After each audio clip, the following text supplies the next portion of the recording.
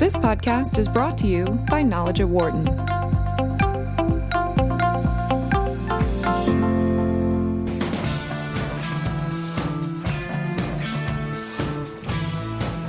This is Knowledge at Wharton, and you're listening to Sirius XM 111 Business Radio, powered by the Wharton School.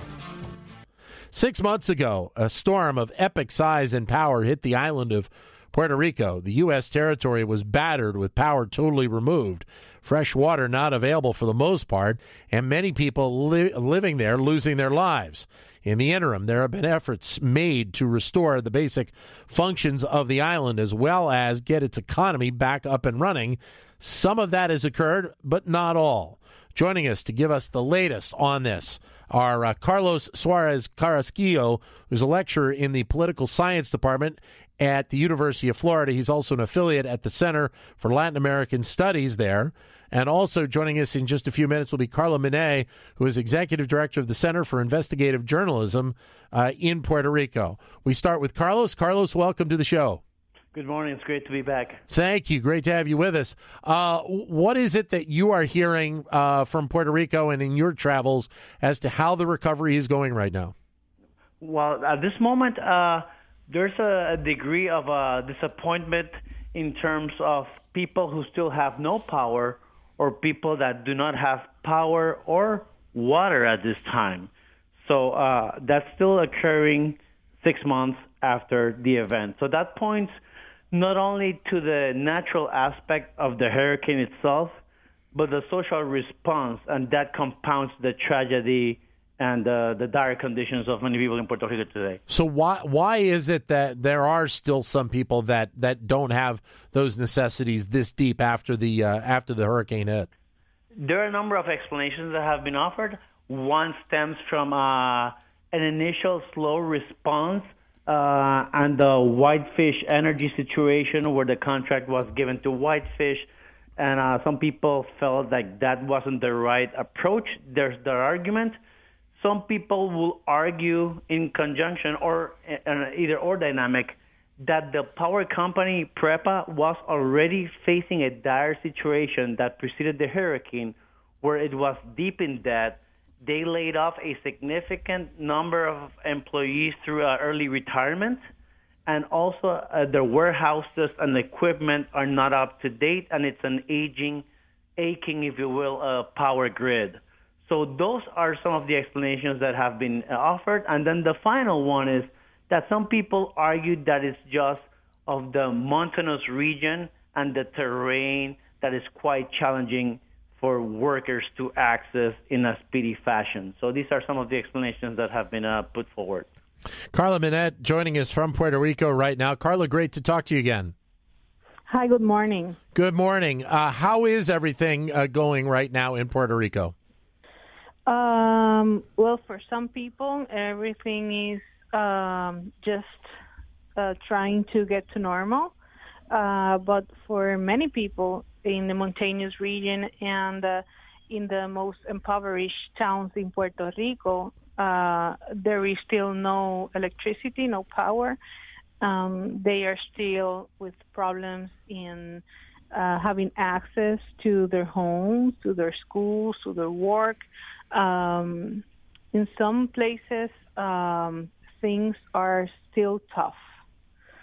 So the government has, given lots of explanations and, in some cases, excuses. The government of Puerto Rico and also the federal government. So things are still dire for many people. Does it feel like Puerto Rico has been forgotten to a degree because we're 6 months out and you still have some of these issues going on? Well, you could say forgotten, yes. Some people just think that people in the government don't care about them because the response has been so slow for them that, it's not that the government doesn't know they need help, but it's just that they haven't prioritized their well-being. So it's a very difficult situation for many people. Carlos, one of the things that we have discussed in the past, but I think it bears repeating, is the fact, and a lot of it has been talked about the remoteness of Puerto Rico in respect to the U.S. mainland. And you mentioned a little bit about the challenges that presents in terms of getting a lot of the early work done in comparison to, say, if a storm, which we saw last year, hit Florida or hit the Texas coastline. There are challenges that have to be met, and it seems like some of them have and some of them haven't. Yes, geography certainly plays a role here, but the aspect that I would address pertaining to your question is that knowing the reality that Puerto Rico is an island, it should be kept in mind in terms of the preparedness to an event. Not only it's an island, it's located in a really active area of the Caribbean. Yeah. So these are not logistical surprises. The challenge is that the response and the conditions prior to the hurricane were not optimal, right? Puerto Rico is facing debt crisis. Some would argue a political crisis that is an economic crisis. So these things have compounded what the hurricane brought. The hurricane exacerbated or brought to the American mainstream, if you will, conditions that were already happening in Puerto Rico, and the hurricane just maximized and honestly exposed the poverty and the lack of preparedness that Puerto Rico has showed on this time. I guess, Carla, off of that comment, this really does fall on the Puerto Rican government for not being more prepared. Obviously, there are the financial issues that the territory is dealing with, but still you need to have a certain level of preparedness for situations like this. Yes, definitely. I would add that the situation was very difficult already, not only for the government but for the people. You know, the fiscal crisis, but also the economic crisis that we've had for the past decade has been so hard on people, and the precariousness of their lives in terms of health access to health services, to education, to jobs.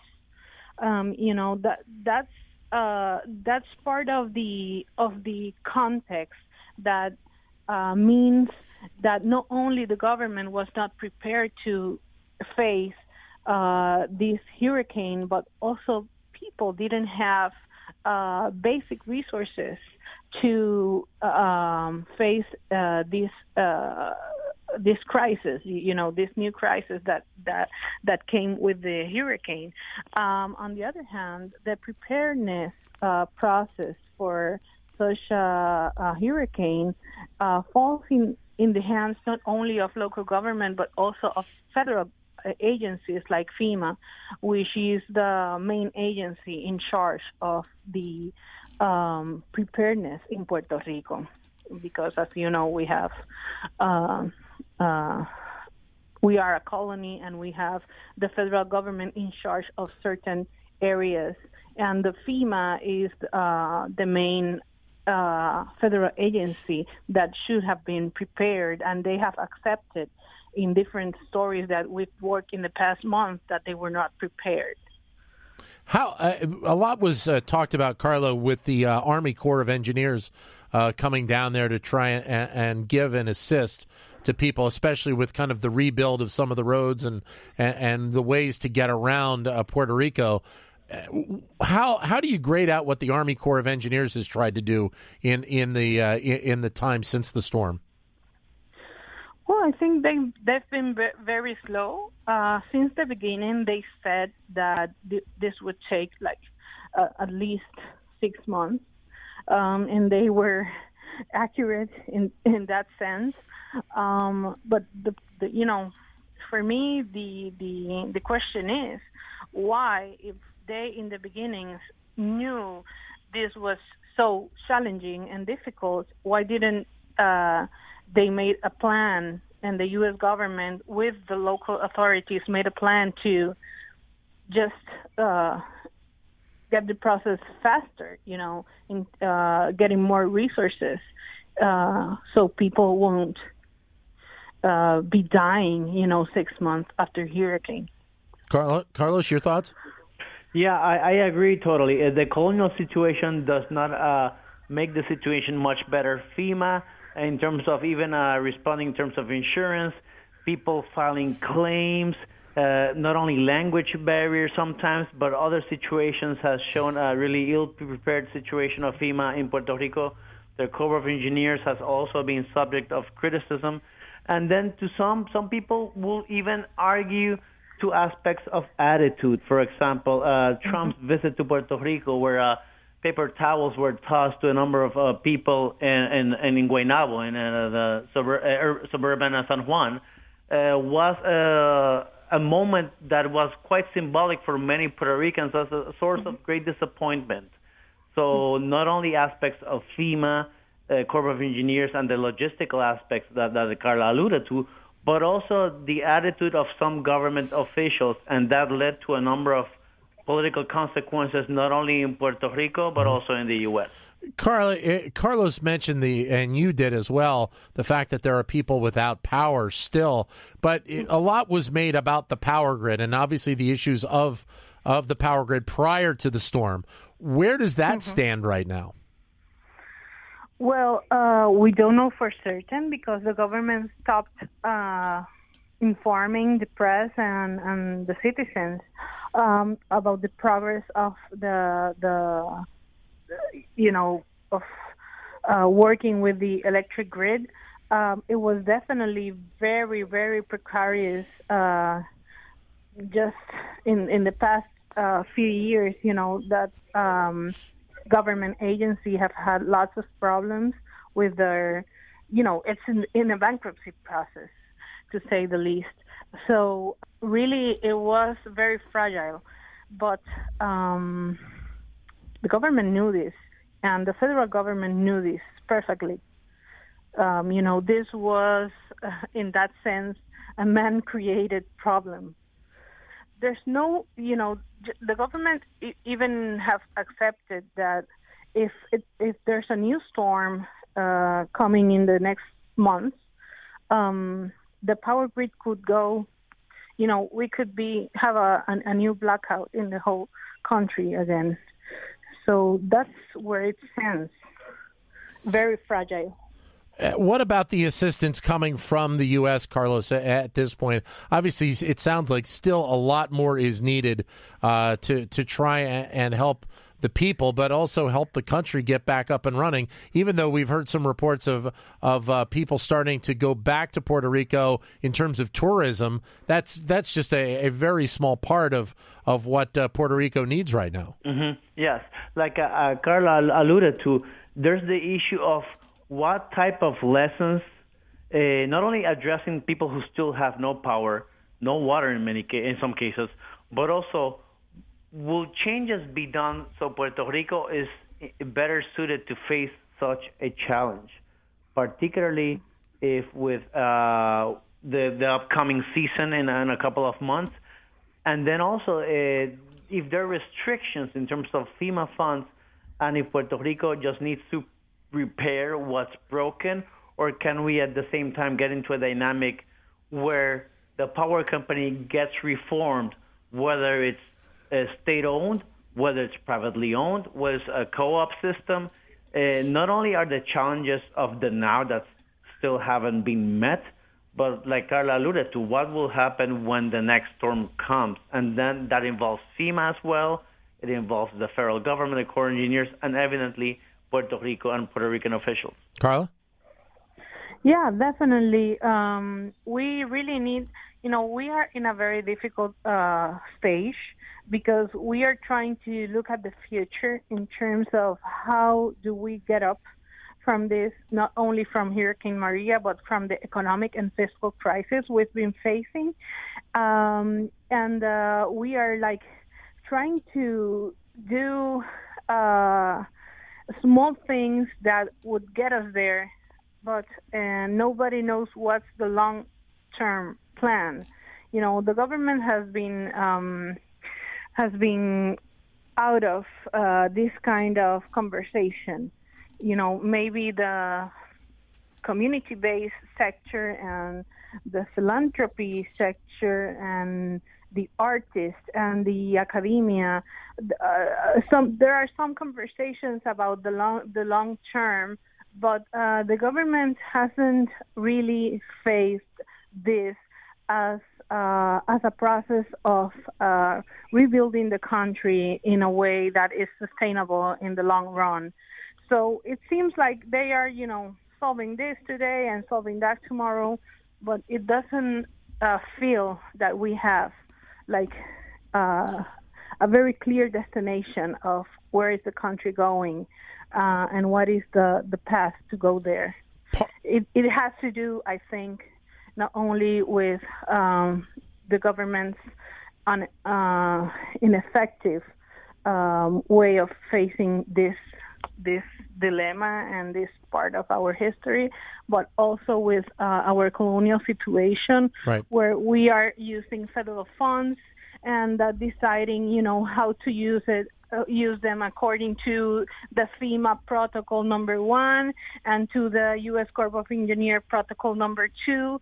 And, it's very difficult to look at the future in that way. Part of this also goes to the, Carla, the number of people that may have lost their life because of this storm, and not necessarily just the initial storm coming over the island of Puerto Rico, but the impact and the effects of not having power, not having water, the medical issues, all of that. And that's something I know that you and your organization, the Center for Investigative Journalism, are trying to look into with the government in Puerto Rico, but I guess you're running into some roadblocks. Yes, we've faced lots of difficulties in trying to report on the death toll today for the government. The death toll stays at 64, which is inconceivable since the government data says that there has been more than 1,000 deaths over the normal amount in that period. So we really know that there are lots of more people with deaths related to the hurricane, but the government has not taken this as a priority.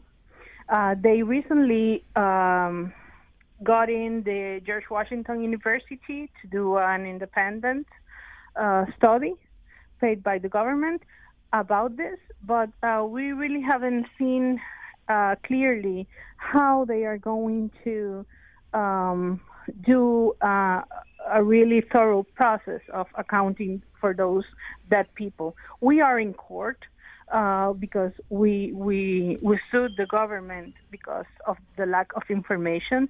We have been asking for the cause of death database, and government hasn't, has been very obscure in terms of releasing that kind of data. So we are in court right now trying to get that information. Hey, Carlos, this is all data that's very important, as we were mentioning, in terms of the preparedness moving forward for another potential storm, Carlos. Yes.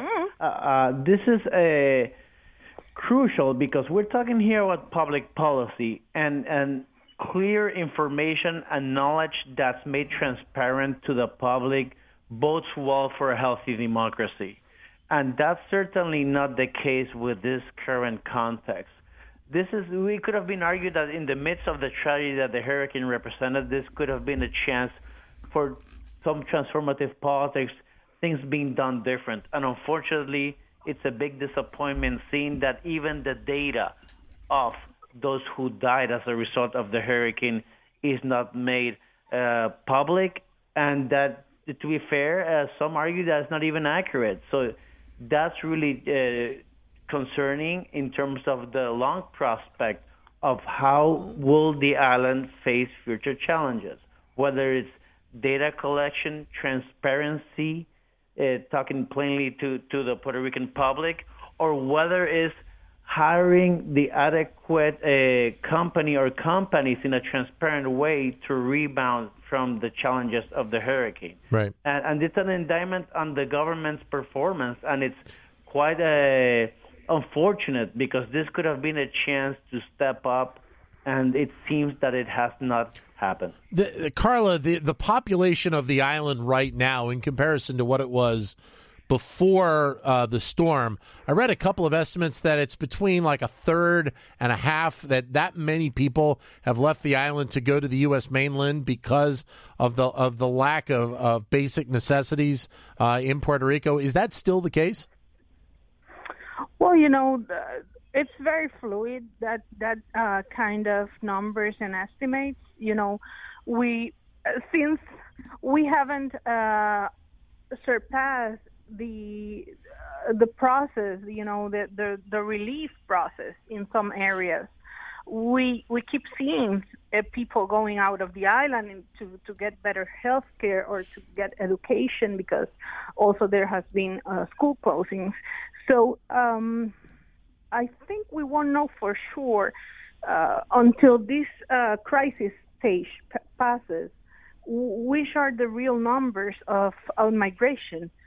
We will have to wait until things settle in some way to have a real number and see which of the people that went, to the States are coming back. But the question, electricity and they have, a job or, But the question, Carlos, then becomes, how much can you expect all of those people, whatever that number is, to go back to Puerto Rico at some point? Obviously, some people have that connection. They want to move back, but others may become, kind of very comfortable here in whatever location they're living in the U.S. and not ever want to go back. Definitely. If they find, a better situation for themselves and for their families in terms of education, health, job, in terms of having even a roof, they will stay where their well-being is, So even though they feel attached to the island and they have family in the island, it's going to be very difficult for them to come back to an island which offers them what? No roof, no jobs, no. It's difficult. Carlos, your thoughts? Yes, currently I work at the University of Florida, and we're seeing some of that influx nearby in the Orlando, Central Florida area. Some people are conducting research at this time, trying to figure out if they'll stay and if they'll not, or they'll go back. There has been anecdotal evidence of people going back. But not all will go back. And also the questions for those who decide to stay in the U.S. is under which living conditions. FEMA has funded partially those who have relocated to stay at hotels and motels, and it has been renewed for one more month after the 6-month mark that we just talking about today. And that's a challenge, too. For those who decide to stay, what type of living conditions will they have to live with? If they have family, if they have a network of people here. Some NGOs here stateside have tried to address that. The diaspora has been crucial in facilitating and helping out. But there are limits to this, particularly if the most vulnerable were the ones leaving the island. Then it's very likely, without lack of support, that they'll be vulnerable here as well. And then it's a dead-end road, whether it's here or there, for those who don't have that support or those means. Great having you both with us again today. Carlos, thank you for your time. Carla, we wish you all the best in Puerto Rico, and we will catch up with you again soon. Thank you so much. For more insight from Knowledge at Wharton, please visit knowledge.wharton.upenn.edu.